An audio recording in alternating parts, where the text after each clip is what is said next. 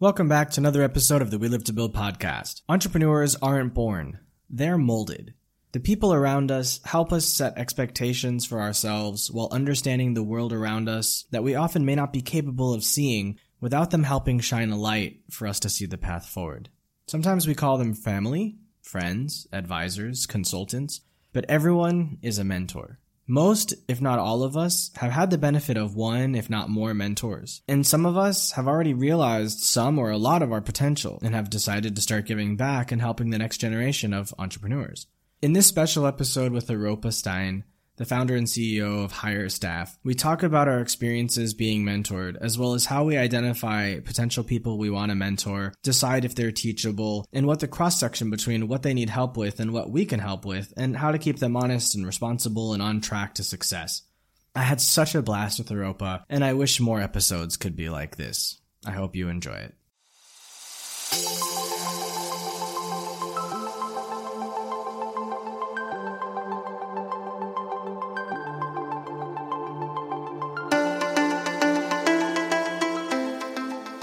Welcome to We Live to Build. My name is Sean Weisbrot, and I'm an entrepreneur, investor, and advisor based in Asia for over 12 years. Join us every week to fast-track your personal growth so you can meet the ever-increasing demands of the company or companies you are passionately building. Time waits for no one, so let's get started now.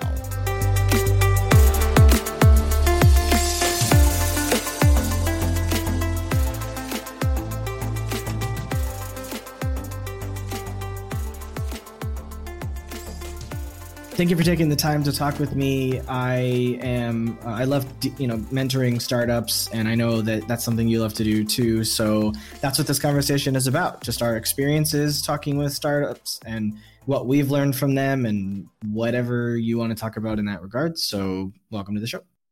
Thank you. Thank you for having me.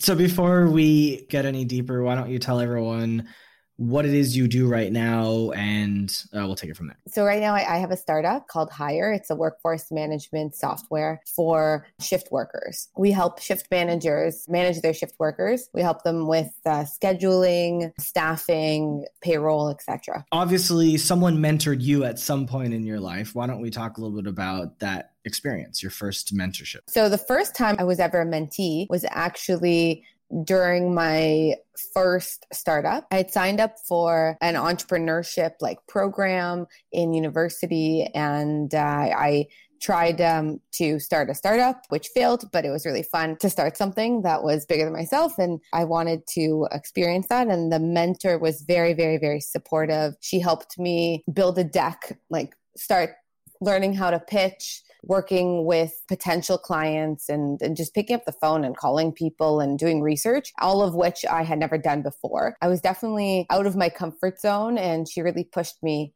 through that and helped me kind of gather what I needed in order to move forward for my startup. I mean, I think that it doesn't really matter that startup didn't go well. It's more about the relationship that I had with her and what I learned and got out of it. So I think that I definitely took that experience, and especially my relationship with her, into my future mentorship engagements, whether I was a mentee or a mentor. I think something that's important to clarify, which I encountered talking with a potential guest for the show months ago, was the idea of mentorship. What I consider to be free, this person considered to be paid. So she called herself a mentor, but charged people, which I would consider a consultant or an advisor. So the first person that mentored you, was she donating her time, or were you paying her for it? She was 100% donating her time. It was a volunteer program. It was for university students. It was a great program. There was no mention of payment, and also there's no mention of equity. I know we discussed a little bit about this, but equity is often exchanged for advisorship and sometimes mentorship, and she never mentioned it. So the first time I was mentored was a guy, and I've mentioned this multiple times before, but if people haven't heard those other episodes, they may not be aware. I was running my first company in China, and it was socially very successful. Financially, I went broke. This one Israeli entrepreneur in Shenzhen in China was a big fan of what I was doing. He could see from attending our events that I put a lot of energy and heart into what I was doing. And so he decided to become my mentor. He had a career beside his own company in consulting and advising people to the tune of, tens of thousands of dollars a pop. And yet he chose to mentor me for free because he saw that I had tremendous value that I could provide to the world, but that I myself didn't understand that value yet. And so he spent about 6 months with me, meeting me several times a week and talking for hours at a time and just trying to help me understand the value that I had created with my business and helping me to understand how I can connect people. So basically through the event company that I created, we had over 10,000 followers across China. And we had hundreds of people attending our events live. And what I had built was a massive countrywide network of business owners and other ambitious executives who spoke English. As a person who spoke Chinese, I had access to not only those people, but the people in their networks who couldn't speak English. And so what he taught me was how to understand what each of them needed. And obviously not every single person, but to find the people that I was interested in communicating with, find the people that I wanted to know, become friends with them, get to understand what they needed, and then see who else in the network I had built could give them what they needed and find a way to insert value and a minor level of control over the process in order to ensure that I could extract some sort of financial value from the value that I was bringing the relationship between the two people and making sure the process went smoothly. And it changed my life. What he taught me made me who I am right now. And if it weren't for him, I don't know where I'd be or what I would be, but it definitely wouldn't be this. And I am extremely grateful. Everything he taught me, and he didn't need to do it. How did he approach you, or how did you approach him? Like, how was that engagement started? At all of my events, I will say hello to everybody. I'll get to know their names and all of that. I introduced myself to him at one of the events. And also, like, the events were large. Like, honestly, we had 700 people attending. So I was kind of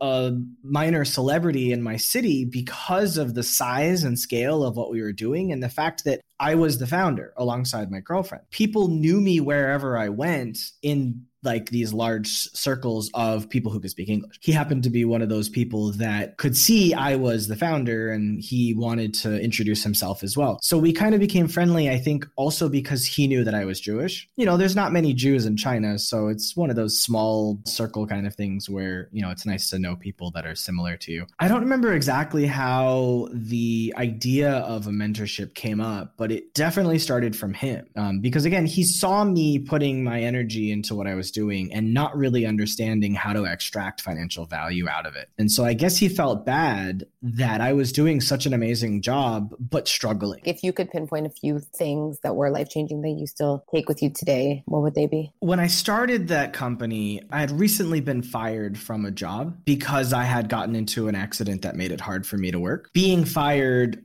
was the catalyst for me to decide to start my own company because I was like, I'm never going to allow someone else to be in control of my financial future. But I had spent several years before that learning about entrepreneurship and kind of moving towards that path. But the experience of the accident followed by being fired made me go, you know what? Screw it. This is it. This is my opportunity. I have some money saved. I don't know what I'm going to do, but like, let's see what happens. And up until that time, I was used to selling my time for money. I was used to, if you're a teacher, you make, $40 an hour. If you're, a consultant, like whatever it is you do, like I was taught to sell my time for money like everybody else. One of the things that he taught me was it's not about the time, it's about the effort and what you're bringing back. So he said, in order to price yourself properly, don't think about how many hours you're going to do something. Think about how much money your effort is going to save them or make for them. So for example, if someone were to come to me and say, I don't know how to do X, I want you to teach me how to do it. Not, I want you to do it. I want you to teach me how to do it. So this is naturally a consultancy.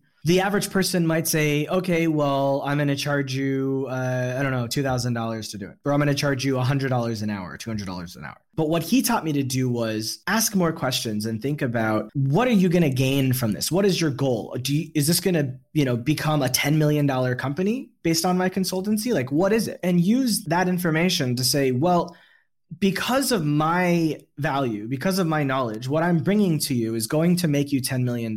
With that in mind, I believe that my value is worth at least 100 grand to you. So if you want my help, it may take me 3 months or 6 months full time to help you do this. I don't know how long it's going to take. I believe this is worth 100 grand. If you say no, that's fine. No big deal. Because honestly, I have other things going on, and those things may pay more, they may pay less, but what matters is I like doing those things. And me taking my time to help you do this thing is taking me away from doing the things that I really want to do. So if you want me to work with you, I'm happy to help. I'm happy to help you. I like you. I think this is interesting, but it's going to cost you 100 grand. And then it's up to them to go, okay, or not. And if they say yes, they say yes. If they don't say yes, then okay, well, maybe I can introduce you to someone that can do it. Maybe they'll charge you 5 grand or 10 grand, and maybe you'll get something, but like it's not going to be what I can give you. And then like I'm going to go to that other person and take a few grand from whatever their cut is, or I'll negotiate a deal for them. So there's all sorts of ways of doing things, but it's more than just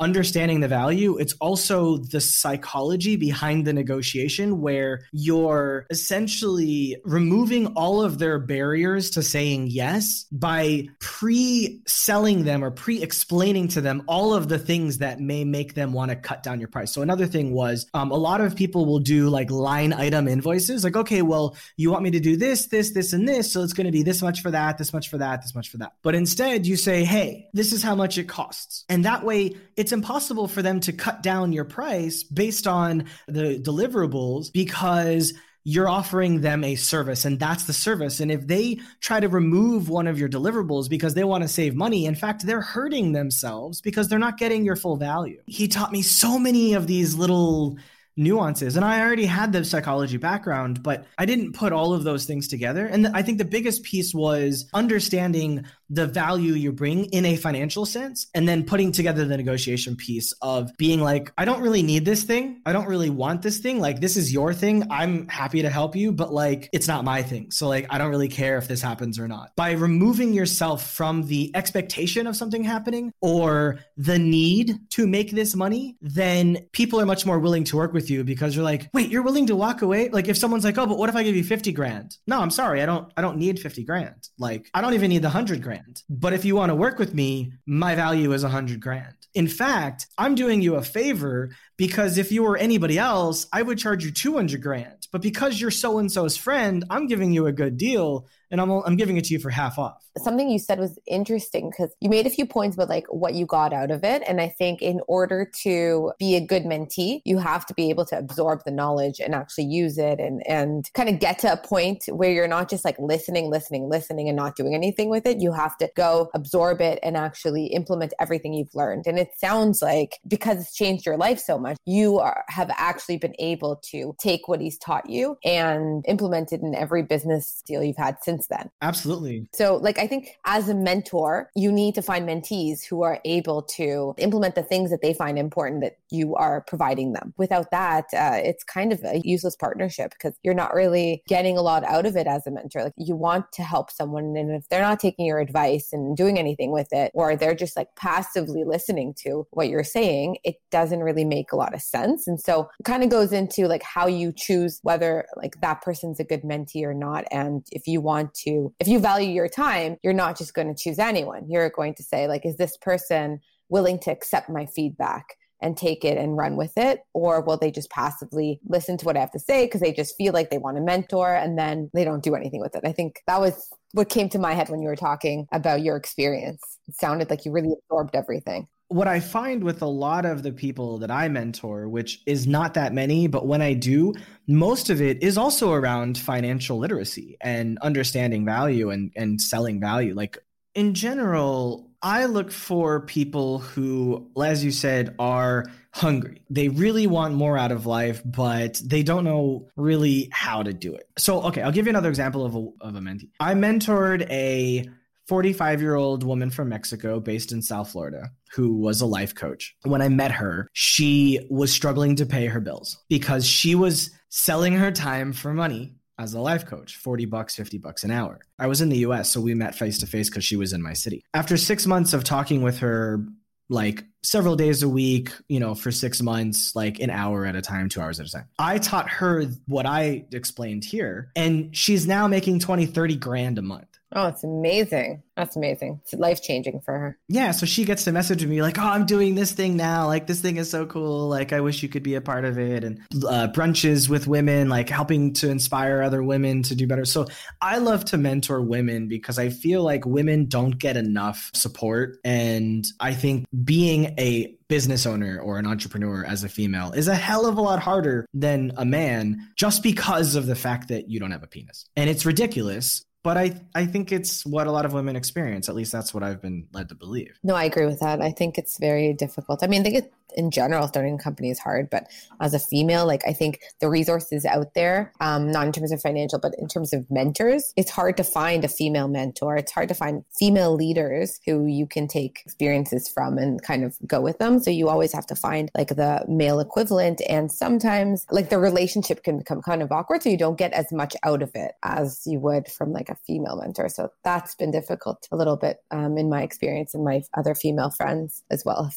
found that. Why do you feel like it's awkward? I don't think the actual relationship is awkward. It can get awkward. So like, for example, one of my friends, when she was a consultant at the firm that she was working, one of the partners was her mentor. And when they did these mentoring sessions, they went out to dinner. And a lot of the times people just thought they were on a date, but they were just, talking about the career. And it just became like that situation, like other people assuming that they were on a date instead of just like a platonic relationship. It kind of seeped into their actual mentorship relationship. It became like an awkward thing where they then couldn't really go out to dinner as much because he felt guilty because he had like a wife and kids and he didn't want people thinking that they were on a date. And then it just became more of like call sessions, and they just didn't get as much out of the relationship because like in person, you can really talk a lot of things through, and over the phone is great, but it's just not the same. And also comparing that with like my male friends, like my male entrepreneur friends, they go out drinking with their mentors. They go to parties with their mentors. They meet women with their mentors. Like they just like have such a different relationship with their like friends and sometimes best friends with them. Imagine the difference. Like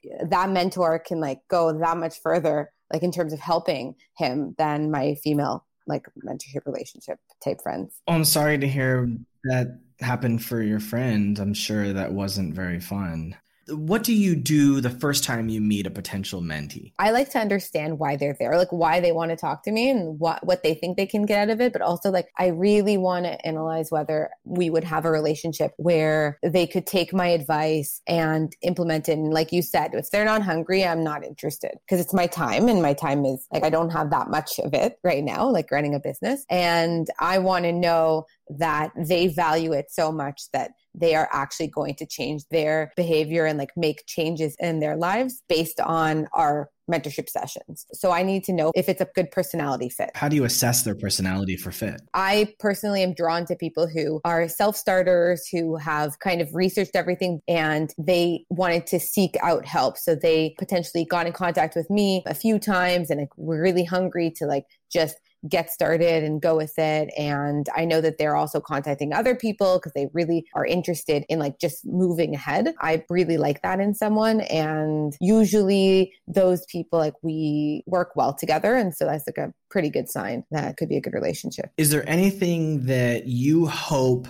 they ask you in the first meeting that tells you whether or not you're going to like them or not? Because obviously you're looking at something, but how do you know if they're looking at something? Yeah, I mean, I haven't thought about that. I mean, I think off the top of my head, an interesting question that two of my mentees asked that I thought was very insightful was they asked me about my failures. They asked me about my failed companies rather than my success, because you can learn so much from failures. And it just showed me that they were thinking about that and they wanted to see what I kind of got from that, B, what they can get from my failures as well, and what maybe they can identify if they're kind of on this pattern as well, and maybe could avoid some pitfalls. So I think that was very insightful. And I always like enjoy talking about failures. I think people talk about success way too much within a business, like even a successful business, there's so many failures. So like, let's talk about that a little more, right? Let's learn from that. We're not only going to look at the success story of Airbnb and say, this is what I'm going to do. let's look at like the hundreds of experiments they tried and didn't work. Let's assume you meet them once, you like them, you want to mentor them. What next? The mentees they're all a little different, like how much help they need, how much time I have, how much I feel like I can help them. Like there are certain people who I feel like maybe they have like a finance background, so I can't really help them there, but maybe I can help them with negotiation or hiring or like other aspects of their business where I feel like I have some strengths. Depending on what I can help them with, I'd like to set up a plan on like the frequency in which we meet and for how long, and like set that up for the next meeting, because I feel like you kind of have to have the ball rolling and momentum in order to like create change in their lives or help them create change in their lives. So how about yourself? Like what do you kind of A, look for, and B, kind of work on in the first meeting? Well, it's interesting that you were talking about having this kind of a schedule, because that I'm a pretty organized person, but with all of the people I've mentored, it's never been okay, let's meet at this time in this place, or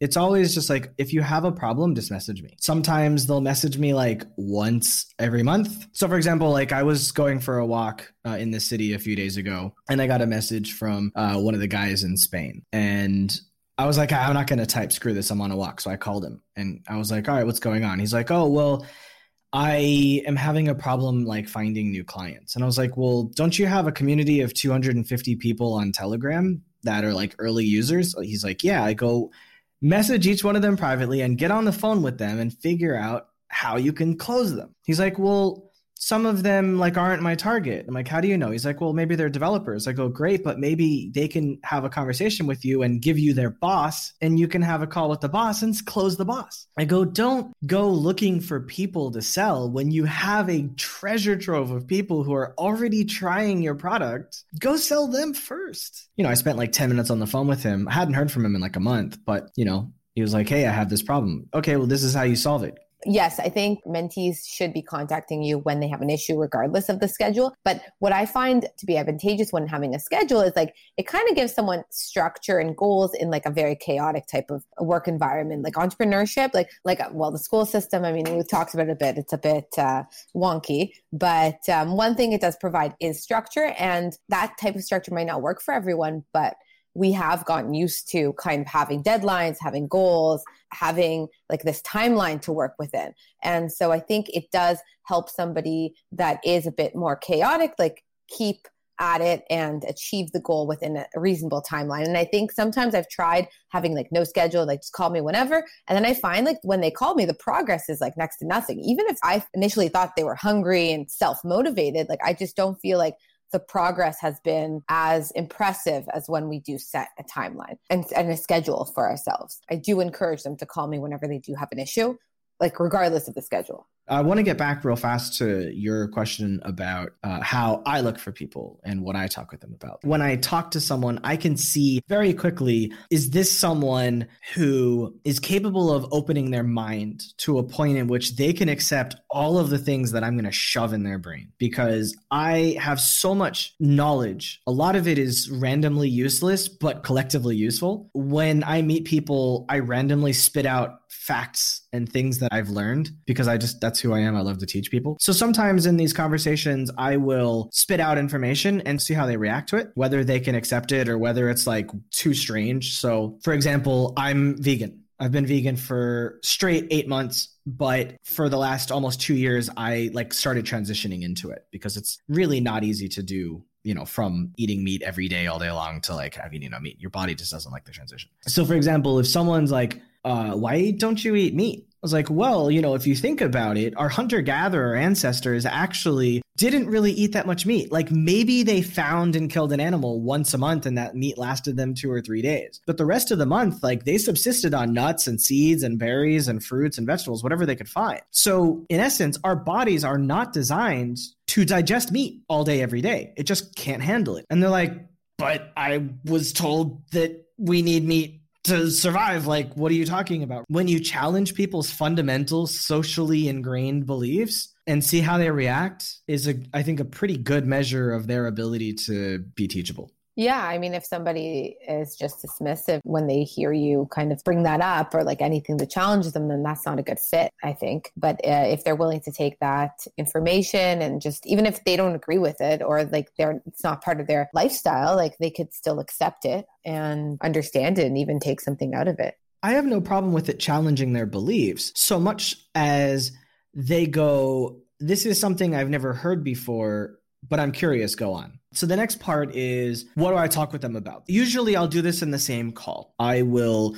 ask them to tell me about their current situation, and I will listen and ask questions based on the things I've heard, mostly clarifying questions. Have you thought about this, or have you experienced this? And oftentimes I will actually hear them give me clues about something being a problem that they don't actually realize is the main problem that they're facing. So for example, I had an intro call with a CTO of a company, and the problem that they were talking about was like, we don't know how to charge for our product. But the problem I heard was the CEO is ready to have a mental breakdown and he's falling apart and he's trying to leave the project. How do we get him back? I spent 2 hours talking to him being like, look, forget the product. Like, this guy is your friend for 20 years, right? When was the last time you had a conversation with him about his mental health and not about the goddamn company? He's like, I don't know, maybe 2 years. I go, well, go give him a goddamn call, get off with me and be his friend. Forget about the company, be his friend.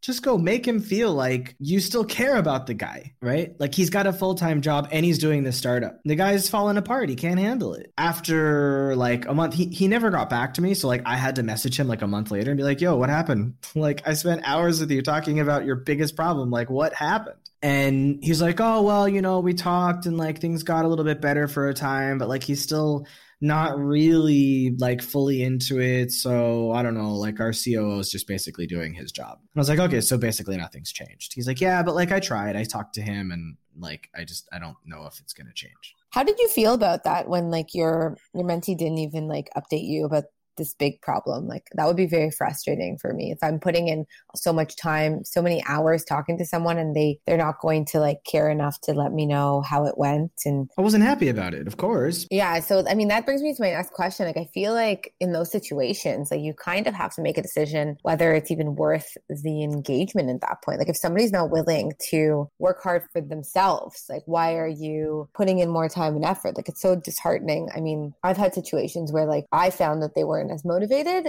I thought they would be, but they weren't. And it was unfortunate. But I just kind of said, like, listen, if you're not at the stage in your life, you don't really want to dedicate the time that you said you would. I don't feel like I can create as much value as I'd like to. And there are a lot of other people that want to work with me and I just don't have the time. So I kind of cut it off. I don't know what you're thinking of doing or what you have done in the past. I don't blame you for doing that. And they basically did that for me. I already don't care anymore. I may go back and ask for another startup. Not all of them are going to be great mentees, right? How can people follow up with you? You can follow me on Instagram at HireStaff, HYRESTAFF.com. I don't really use Twitter, unfortunately. But yeah, like emails, I think is the best. So it's Aropa@HireStaff.com. All right, great. So we'll have your contact information on the show notes at welivetobuild.com/listen, where your episode will live. And if you like this episode, please definitely contact her.